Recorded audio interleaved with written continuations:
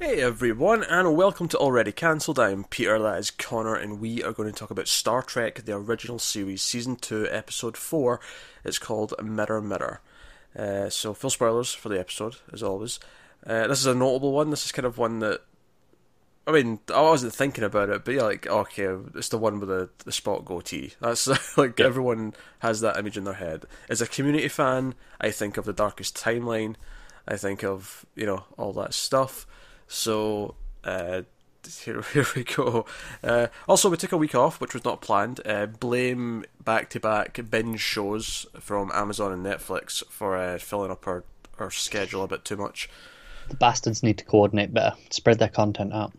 Basically, but given the amount of stuff they've both announced, it's going to get to the point where we have one every week, and we're just going to have to be used to it. So, Yeah, it's inevitable that at some point they're going to both put something big out in the same week. oh god, and we're going to have to alternate between their stuff as well. I know. When we do that. That's going to be a nightmare. Anyway, but yeah, so Star Trek, the alternate universes, they're trying to negotiate with a planet of people for their dilithium crystals, but the people are like, no, you might just use them to kill people. We're very peaceful, and you know, uh, Kirk, of course, and the crew being understanding, being like, no. I mean, we could forcibly take them for you. Like, in fact, it's them that bring it up, not Kirk in that. It's the other Yeah, race. they say we know you could do it. Yeah, and they're like, but we won't. So consider that when you think about our request.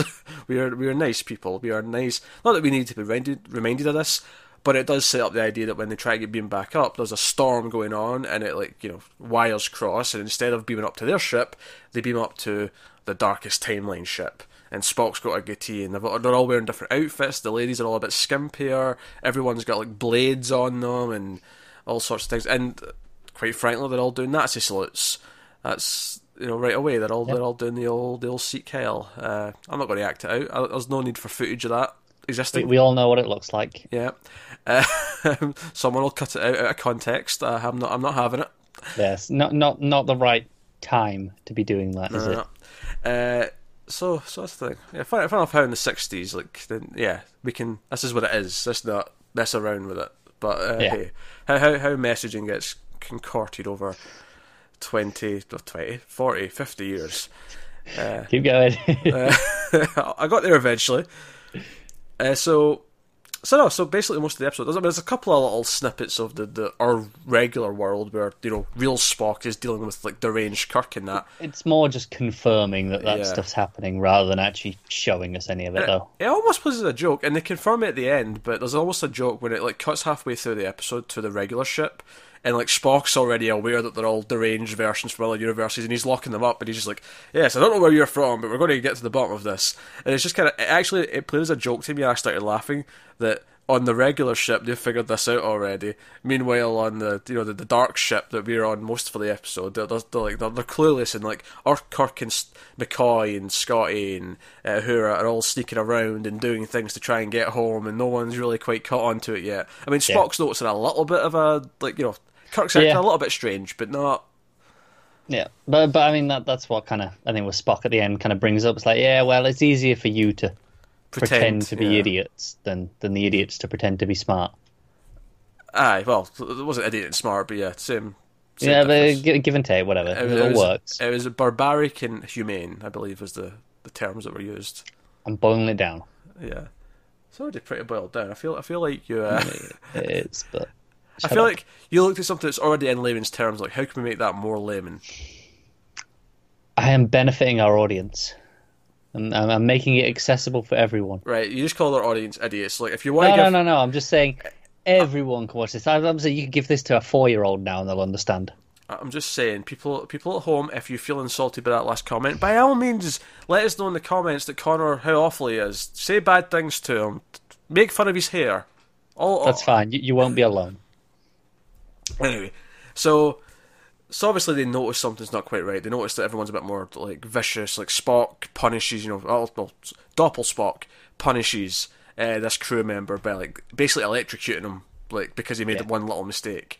So we get this kind of sense. The other thing we kind of learn is that everyone's really power hungry in this universe. Like they're all talking about plotting to kill Kirk so that they can get one step closer to being a captain. And Kirk is supposed to have the aspirations of like doing things so he can be admiral and so on and so on. And Like they're all scheming. Not quite Yes. Spock. Spock likes where he is because he's not too much of a target, so he's quite happy where he is. He's still logical Spock. Yeah, he's still logical. But Sulu, who's third in command, he's like, oh, he's ready to kill people. He's like, I'm coming for you, Spock. As is Chekhov, which, by the way, evil Chekhov's smile might be the creepiest thing this show's had so far. It might well be. Because actually, terrifying. it ends the scene on it, and it does the fade to black for the ads as it goes then as the dark Star Trek music as cliffhangers happening, and it's just this creepy, almost Joker-esque grin is across his face, and I'm like, man, calm down, Chekhov. He should be playing villains. He apparently should be. And instead of the Federation, they're all talking about the Empire. I will improve in the Empire over you. Still Starfleet though. Still Starfleet, which I guess it's just the idea that it's still Starfleet, but it's under a fascist regime instead of the Federation. Yeah, which is the Federation is fictional in and of itself, but obviously by this point in the show we understand the concept. Yeah, we get what that is, and why it's different when they tell us it's an empire. Yeah, in fact, I think Scotty, Scotty or McCoy, he even actually brings up the Gestapo. He's like, oh, it's like the ancient Gestapo, because to them it's ancient, because to them it's so long ago. But so no, they do not hide the parallels. They're like, no, basically it's like, what if Nazi Germany won, and this is what's happened all these centuries later. That's basically the plot of the episode. I think it's interesting that this is a theme that keeps coming up in Star Trek, like very specifically that, because we had it with Edge of, at the end of the City Edge and the Tomorrow, yeah, that's the one. Yeah, where that was kind of like, okay, but what if? Yeah, whereas this is like, no, here's what does happen if that kind of at least. I mean, we're just kind of speculating, but it's the obvious point in history to go back to and say that it kind of. I mean, admittedly, they should all be speaking German probably if that was the case. But I mean, that said, every alien they've ever encountered speaks English for some reason. So I mean, I wouldn't follow Star Wars rules. It's galactic basic. It's not English. This is in the future. It's based on Earth, so no, it's English. No, they just got cool translators that translate for us as well. That works for Doctor Who. It works for Green Lantern. They've not established that in Star Trek. Thank you very much. Yet. I'm sure they will at some point. What? Oh god, what show was it where they took a pill and the pill translated everything for them? Oh, that's going to bug me now. Oh, why did you have to ask me? Because it just popped out of my head. It just popped out of my head. There was a show. I can picture it as well. They pull it like a sort of like they open a case, little white pills. pill. Yeah, and they take it, and then everything's translated back and forth. The pill just sticks in the throat, doesn't it? Yeah. Oh my god, that's going to drive me nuts. Comment section, help us out, please. Oh god. Why did I think of that? That's going to annoy me. You're the worst. Oh dear. So there's a lot of stuff with them sneaking about the ship, sort of figuring out what's going on, and Kirk almost too quickly kind of puts it together as to what's going on. That's it. Because at first, when they don't say it right, like immediately, I thought they were going to play it like, "Oh, what's gone wrong with everyone else?" Because that's kind of what they hint at when they come up. They're like, "Oh, the ion sums change things," and you think maybe, "Oh, it's changed them," or at least we know it's not because we have the knowledge, but they might think that. But they never do. He just goes straight to parallel universe. Yeah, he does jump to that conclusion quite quickly. But he's right, so I can't... He's a smart man, that one. I can't fault him too much. But, I mean, whatever. It leads to a lot of fun stuff, because it leads to all this sneaking around. It leads to creepy Chekhov. Sulu tries to sexually assault Uhura, basically. Yeah. The captain's not in the room, so I'm going to try it on. Actually, that reminds me of my biggest problem with this episode is what they do with Uhura, which is essentially nothing. She comes over with them, like into this parallel world, and then they leave her up on the bridge. She has the scene where she's, victimized by Sulu. That's about it. She doesn't really do anything. We don't really see her. We spend most of our time with our trio. I don't know if I agree with this. I think, if anything, she's equal to McCoy. If not, she has more screen time than McCoy. Or at least she has more things to do than McCoy. McCoy's basically just told to go and help Scotty. And Scotty's, it's engineering stuff, so it's Scotty's domain. And he's just there to hold tools for him. I guess then, my problem is, McCoy, it's different way, because he's mostly with the others as a trio for a lot of it. So you have the banter, so it feels like they're all together, whereas Uhura feels very separate. To a point, like, actually, I don't know if I agree with this, because Uhura... I mean, obviously Kirk gets the lion's share at the screen time, and Scotty probably gets the second most, because he actually has a lot to do in terms of, like, he's the one who has to fix everything. Because, I mean, poor Scotty. He's always fixing their mess. Always. Yeah, he is. But Uhura, like, I actually really like the scene where they come up with their plan. They're in, like, the medical, like, bay or whatever, and then they come up with the plan, and Kirk's like, right, Uhura, go up to the bridge, take your position, and look into what's, what the orders are, all the different commands from Starfleet, and see what my options are in terms of what I can do and sort of stay in character, as it were. Yeah. And she gets scared before she goes up, and he's like, look, you can do this, because she realises that when she goes up there, it's going to be all these, doppelgangers, it's going to be all these copies, It's not going to be the real people, and she's a lot scared about that. And then she has the thing where she has to then use the fact that Sulu's into her to distract him, and she, like, has to, like, be strong and kind of, lead him on, and then she has to fight back. And then, as simple as it is, I do like that she then is the one who de-arms, what's her name? Marlena. Like, she's the one who steps in. When Marlena tries to, like, hold them up at gunpoint, she's the one who swoops in and kind of does the hero thing. So, I can kind of see where you're coming from, like a sort of runtime argument, but I feel like I think it's just because she is separate from everyone else for a lot of it, so she doesn't actually interact with with the rest of them that much. So it feels like she's very separate, and it feels like that I'm missing out. Okay, I think the reason why the complaint doesn't work for me is that I think everyone but Kirk kind of gets the same treatment, in the sense that, there's a lots of chunks of the episode where it's just Kirk on his own with Marlena, with the fake Spock, with the fake Chekhov, with the fake Sulu, whoever. Like, it's the Kirk show, right? It's the Kirk episode. It is. That's normal, but I think the like once Scotty and McCoy are mostly together. McCoy's never on his own. Because if anything, I feel like Uhura got more time in this than she has done. Oh, she has in a while, yeah. Definitely the longest. Which is why I think the complaint's coming off weird to me, is because I feel like we got more of her in this episode than we usually do. We did, but I think, like, a lot of them, I brush it off because she's not there at all, essentially. So it's not there. But when she's one of the four that's brought over, I feel like, I don't know, I expect her to be part of the group a bit more. Like I say, it's not adding up for me, just because I don't feel like the other two that aren't Kirk get any more. No, that's fair. I get you. But like I say, it's mostly Kirk, and he's dealing with Spock, and this evil Spock. He is still very logical, and he's still like, he even tells Kirk things he's not meant to. And we know this Kirk that he's replaced, the evil Kirk, is a complete bastard. Like, if it even mentions that he assassinated Pike to get his command, which I thought was a nice little touch. That was a nice little callback to the hysteria of the show. It was good, isn't it? It's like, hey, you've been paying attention. You know who Pike is. Yeah. Even though he's only been in like 2 episodes or something like that. That was good. It wouldn't surprise me as well if the other little things it said with the, you killed X amount of people on this planet.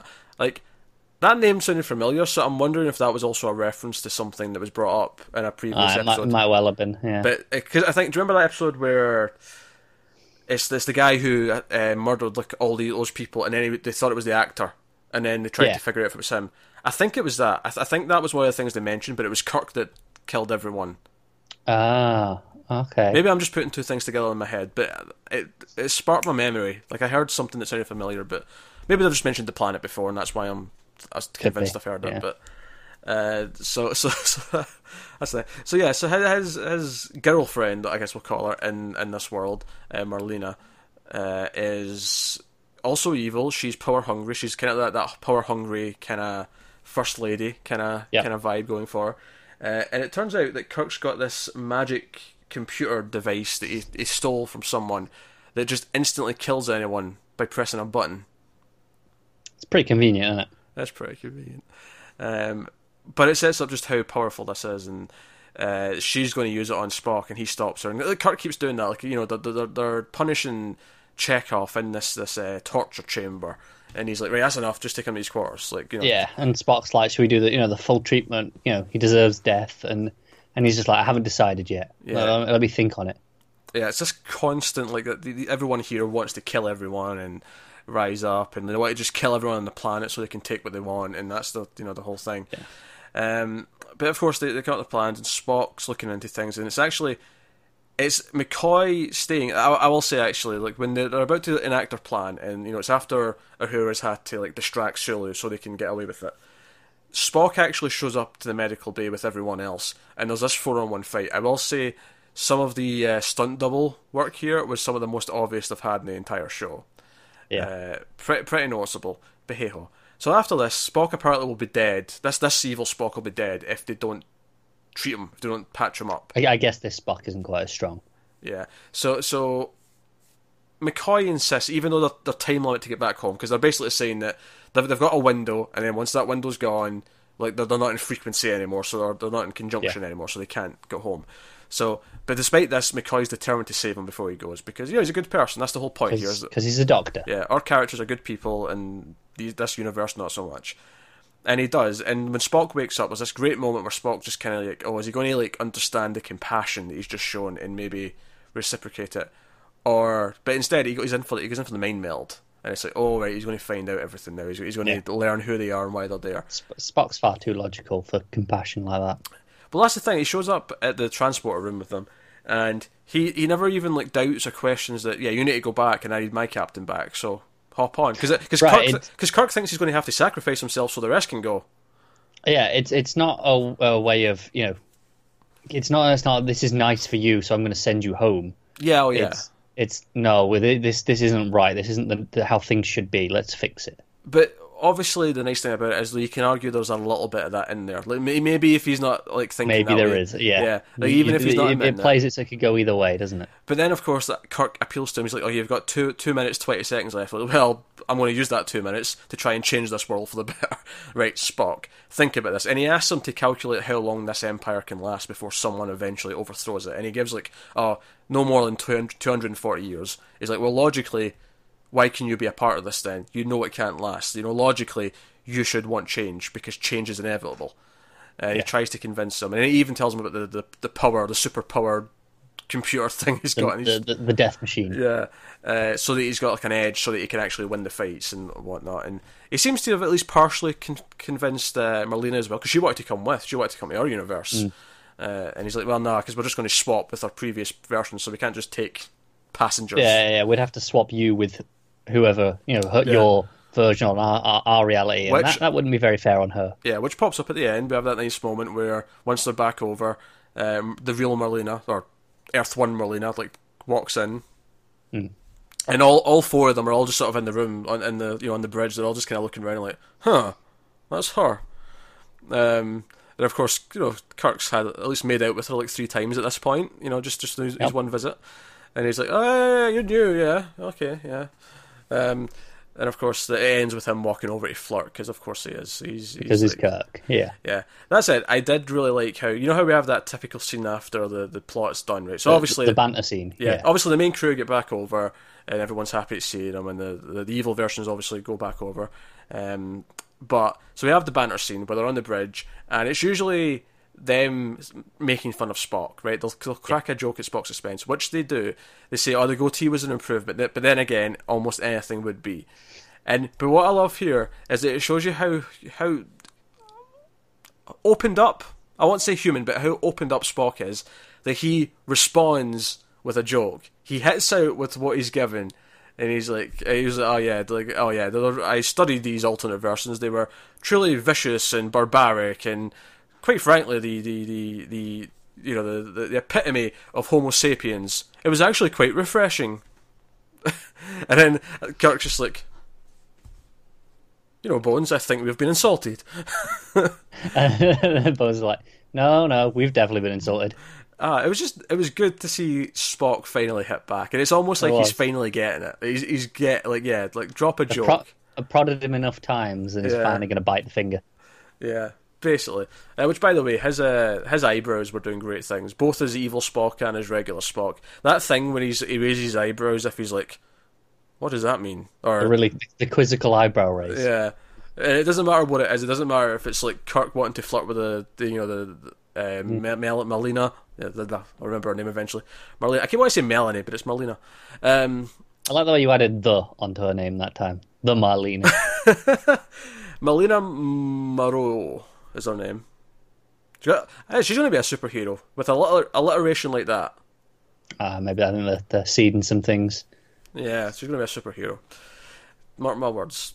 But no. No, Spock's eyebrows were doing fantastic work this episode. I know that sounds like a weird thing to say, but Yeah. Leonard Nimoy with those eyebrows, like the way he quizzically does It it. is impeccable eyebrow control, isn't it? And that's a word he would like to use. Impeccable. Impeccable logic, impeccable eyebrows. Impeccable all round.